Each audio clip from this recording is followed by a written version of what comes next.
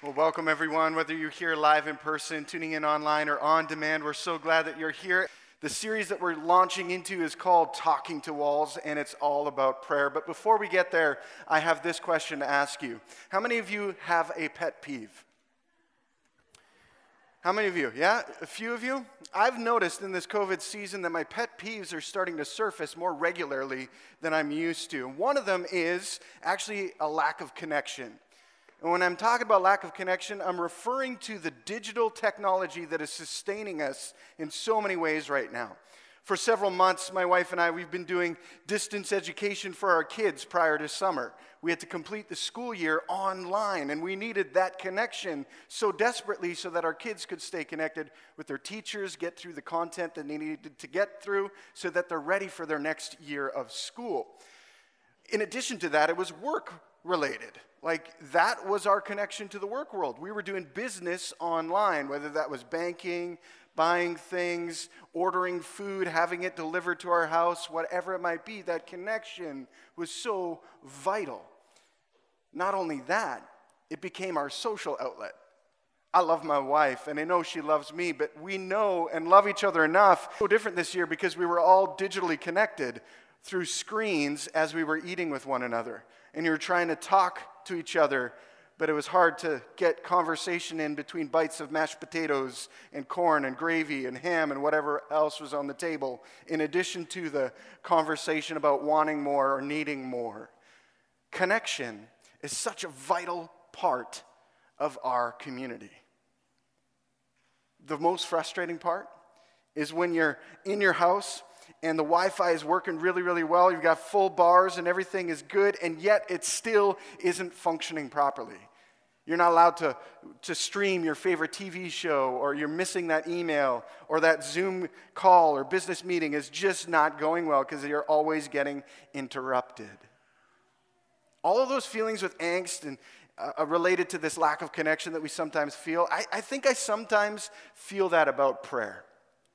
I don't know if you're like me about that, but I sometimes feel like I'm doing everything right, and yet I'm not getting where I want to go in terms of my life with prayer. Do you ever feel like that? Well, we're going to, over the next 4 weeks, dig into questions like that about prayer in a real intentional way. If you've got a Bible with you, I want to really encourage you to flip with me to John chapter 15. We're going to camp there for the duration of our time together today. John chapter 15, reading the first 8 verses. Just before I read scripture, let me kind of set this up a little bit more. The book of John is in our New Testament of the Bible, which is the last third of scripture. It's one of 4 gospel books of the Bible. And what that means, a gospel book of the Bible, is these firsthand accounts, these biographies, if you will, on the life of Jesus. Whether they were written by somebody who was right there or dictated to somebody who was writing them down by someone who was right there present during the life of Jesus. You've got Matthew. Matthew is this great, amazing book that's focused on people that are stuck in what I'll call religiosity. They're stuck in religious ways. They're stuck in rules and regulations. And the book of Matthew is targeted to that group of people. Particularly, the first group was the people of Jewish background and faith, trying to connect with them and help them to see that what they were waiting for, this Messiah and this King, was exactly the Jesus that existed in the world that the Gospel of Matthew talks about. The book of Mark happens to be the oldest of the 4 biographies. It's really short, sweet, and to the point. You get the meat and potatoes there when you dig into the book of Mark. The book of Luke, when you get to it, it's very detailed. It was written by a physician, somebody who was really focused on all of the things that needed to be said in a variety of ways. So you get a lot of more detailed information in the book of Luke than you do in the other books. And then we get to the book of John, which just so happens to be my favorite of the books. You're allowed to have favorite parts of the Bible, by the way. It's my favorite of the books, and the book of John is like we get to peel back the layers and we get to see this intimate connection and friendship that Jesus has with the people around him. And it's a deep and a meaningful and rich text. John chapter 15, we dive into a conversation that Jesus is having with his friends. And the first 8 verses are read like this. I am the true grapevine, and my Father is the gardener. He cuts off every branch of mine that doesn't produce fruit, and he prunes the branches that do bear fruit so they will produce even more.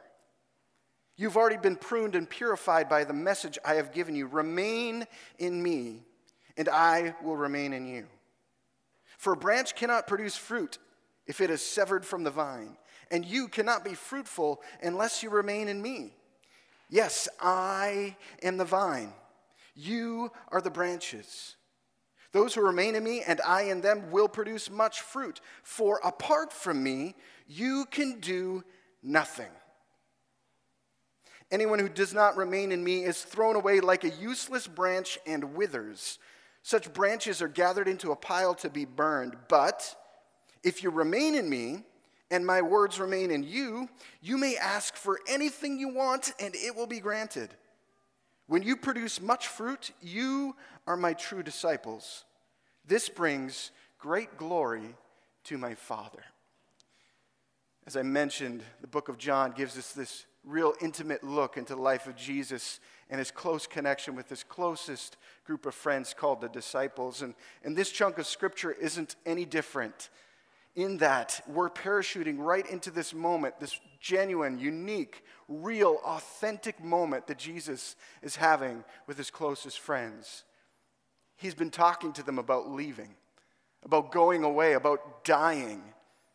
And if you've ever had a friend that's talking to you about leaving the community that you've grown up in and moving across the country, or switching schools, or switching jobs, or heaven forbid, they're talking about their end-of-life strategy because they've got a terminal illness of some kind, it's very difficult. There's an emotional roller coaster associated with a moment like that. And Jesus' friends are no different than you and I. They're confused. They got lots of questions. They don't know what's going on entirely, even though Jesus has been trying to prepare them for this moment. And so he has a series of conversations with them about all of their concerns. And this just happens to be right in the middle of one of those. And he talks about gardening. Now, I'm not a gardener. If you want to know who the gardener is on our staff team, you talk to Pastor Roger. He's got green thumbs times 4. It's amazing. He talks about gardening, and he says, I am the grapevine. I'm the true vine, and you are the branches. What does he mean by that? What's the difference between a vine and a branch?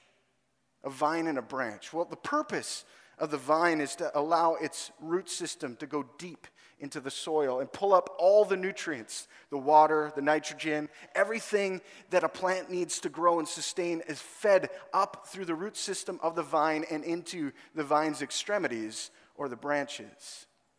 He essentially is saying to his friends, look, I am that vine, I will feed you. Your job is to be a branch. So if a job of the vine is to feed the branches, what's the job of a branch? What do you think? Some of you might be thinking, well, yeah, it's to produce fruit. And you're not incorrect, but that's not the sole purpose of a branch.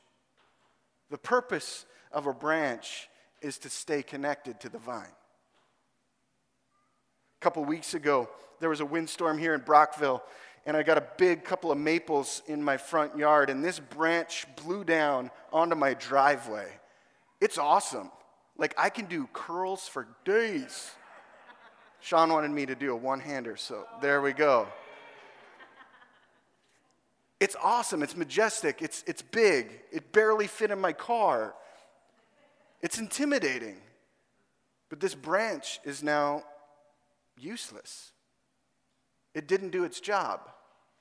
It didn't stay connected. I can't take this branch, plant it at home, and grow a new maple. It's not going to happen. It's just going to stand there. This is all that you can get. Now, some of you are artistic in nature. You're like, I can turn that into something awesome. But its original purpose and design, it's not functioning in the way it was created. It was meant to stay connected. You and I are crafted in a similar way. We're crafted to stay connected. The whole point of our human existence is to stay connected to our Creator. That's the whole entire point. But there are times where we feel disconnected. in our spiritual lives. Maybe we don't even have a spiritual life with Jesus. And we're like, I'm completely disconnected from this whole Christianity, Jesus following thing. What do we do then in those spaces where we feel discarded, where we feel underutilized, underdeveloped, where we feel maybe anemic in our faith walk? Well, let me suggest to you that one of the things that we can do in that moment is to pursue connection. And how we can do that is actually through prayer. See, prayer is more about connection than it is about production. Prayer is more about connection than it is about production. And here's where we kind of deviate from God's original intent here, I think, in North American culture. We are all focused on production. We want to be efficient and effective in the time that we use. Our work-related strategies, our socially related strategies, they're all about what we can get or what we can give. It's all focused about production. Prayer is not. Prayer is focused on connection. Prayer is actually two-way communication. Yes, two-way communication. I can remember being a young boy and being taught how to pray. And I was taught, like, when I approach God, to say something nice about who he is, talk about him in some way. And then ask him to forgive me of all the things that I've done wrong. And then be thankful for forgiveness and anything else on my list. And then if I had time, to get to my list of items that I wanted him to move in. Whether that was 5 minutes, 10 minutes, 3 minutes, 60 seconds, that was the order that I would go through. And I recognized over time I was not giving opportunity for God to speak to me. Have you ever been in a relationship where it's one-sided? Where they do all the talking and your job is to only do all the listening? Is that ever a little bit frustrating? I'd like to get a word in here. They keep telling you thing after thing. I got 5 kids in my house. I got to tell you, I'm told a lot of different things at a lot of different times. It can be frustrating to always be told and never have the opportunity to respond. God is waiting for an opportunity to respond, to talk with you. In the beginning of the human story, back in Genesis chapter 1, which happens to be the first book in the Bible, the first page where you see scripture written on. I'm not talking about the publisher information or the table of contents or anything like that. I'm talking about where the verses start. You read about a God who speaks all of creation into being. He opens his mouth and things start to take shape and form. The very words of the creator of the universe bring life. Why wouldn't we then give him space to speak? What are we afraid of? From that moment on, we have this great pursuit where God is just wanting to bless people and speak hope and life into them every step along the way. And one of the ways that we can benefit from that is through prayer. Through understanding that prayer is a two-way communication vehicle. It's not just about production, what we want God to do. It's about hearing from God, taking the time to listen. See, a lot of people, when they think about prayer, they get really intimidated because they're like, I don't have the right words. I can't pray like that person I saw on stage that one time, or that person online, or this, that, and the other. I don't know what to say. Here's what I say to you in that. Have you ever had a conversation with somebody? Start there. You don't have to be fancy in your words. You have to be real and honest and authentic. God, I don't know what you are doing right now. God, I don't even know if you exist. God's big enough to handle all of those questions and even more. It begins with this desire that you and I have to actually pursue a connection. To be the branch, so to speak. To be the branch, because the job of a branch is to stay connected. The job of a branch is to stay connected. Well, Jason, we read a whole bunch of other verses like if we stay connected, we can ask God for whatever we want and he's going to grant it to us. Well, what does that mean? Does that mean I'm going to be a rich millionaire and live forever? No. See, the longer you stay connected to somebody else, the more you become like that person. My wife and I celebrated 16 years of wedded bliss. I call it wedded bliss this summer. We've been together and friends for over 20 years. I don't always do this, but there are times when I can tell what she's thinking. They are rare, but I can do that. It's because we've stayed connected with one another. I know what she needs in the moment, what she's thinking, what would bless her in that space. The longer we stay connected, the deeper we stay connected with Jesus, with the vine, the more we're going to understand what it is that he longs for us, for our community, for our world, and then our asks start to change.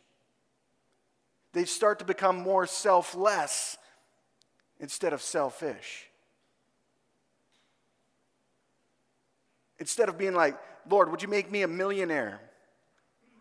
They can become like, Jesus, would you allow me to use what you've given me to bless those around me?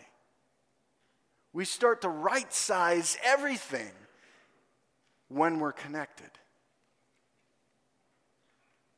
And when we ask for the things that are on God's heart, he absolutely moves. As I mentioned earlier, having a bunch of kids in your house, you're told a lot of things, you're asked a lot of things. When my kids come and say, hey, can I have $20? The answer is no, you cannot. But if they come and they say, hey, Dad, I need an extra sandwich in my lunch for school. Why is that? Are you hungry? No, but my kid in my class doesn't have anything to eat. Can you send some more food with me? What's the answer then? Absolutely. Absolutely. If we feel disconnected or disillusioned in our prayer life, I just want to encourage you. Are you, number one, taking the time to talk, but then number two, stopping talking so you can start listening? And as you're listening and hearing and staying and remaining connected, how is that going to shift what you're asking God for? Well, Jason, there's another part of this text that you haven't even touched. It's this whole thing where these branches that are dead and withered are just being collected and thrown into the fire. What happens if I feel like I'm one of those branches? Am I beyond hope? Do I have nothing to do? Like, is that my lot? This is where I'm going now? That's my destiny? Woohoo! Let me talk to you about another gardening term. It's called fusion. Did you know that we can take, in our limited wisdom as human beings, a branch from one kind of fruit tree and graft it into another kind of fruit tree, have it fused together, and in that brand new fruit tree, we get another kind of production. Similarly, God can take a branch like this, maybe because that's what you feel like, or maybe you feel a whole lot smaller than this branch. Maybe you feel insignificant. He can take it and fuse it back into the vine. Well, how does he do that, Jason? It starts with a conversation. Perhaps the most important conversation you will ever have in your life. A conversation, a desire to be connected. 4 weeks is 28 days. Imagine what it would look like if you and I, for the next 28 days, would intentionally and rigorously pursue a deepening connection with the vine. Where we would allow Jesus to feed us, to sustain us, to grow us, to produce fruit through us. Because we don't produce fruit on our own. The vine does that through us. It's our job to stay connected. We have these wonderful tomato plants in our backyard. It's been a sweet, bountiful harvest. But if you've ever worked with tomato plants before, you know that unless you are trimming back the branches at times, they're going to continue to grow lots of leaves and not a lot of fruit. The more we stay connected to Jesus, it's going to feel like in the moment we're being disciplined sometimes. We're being stretched beyond what we can handle. We're being challenged to think differently or move differently. and a whole bunch of other stuff. That's exactly God's plan. The Christian life, following Jesus, is not easy, but it is the best form of life available on the planet. Because if you're not connected to Jesus as the vine, you're connected to something else. And that something else will not water, sustain, grow, or bring you to maturity. That something else is going to do havoc and destruction in your life. It will eat you from the inside out, and there'll be chaos all around. And if that happens to be you in that moment, then today I would encourage you, have that conversation with Jesus. Know that he has the power to fuse you back into the vine so that you can stay connected to him. Because every single thing that you and I produce, it's not about us. It's all for God's glory. It's all about the gardener. It's all about the Creator. It's not about us. It's one thing to talk about prayer. It's another thing to practice prayer. And over the next number of weeks, we're going to give you pockets of time to practice prayer.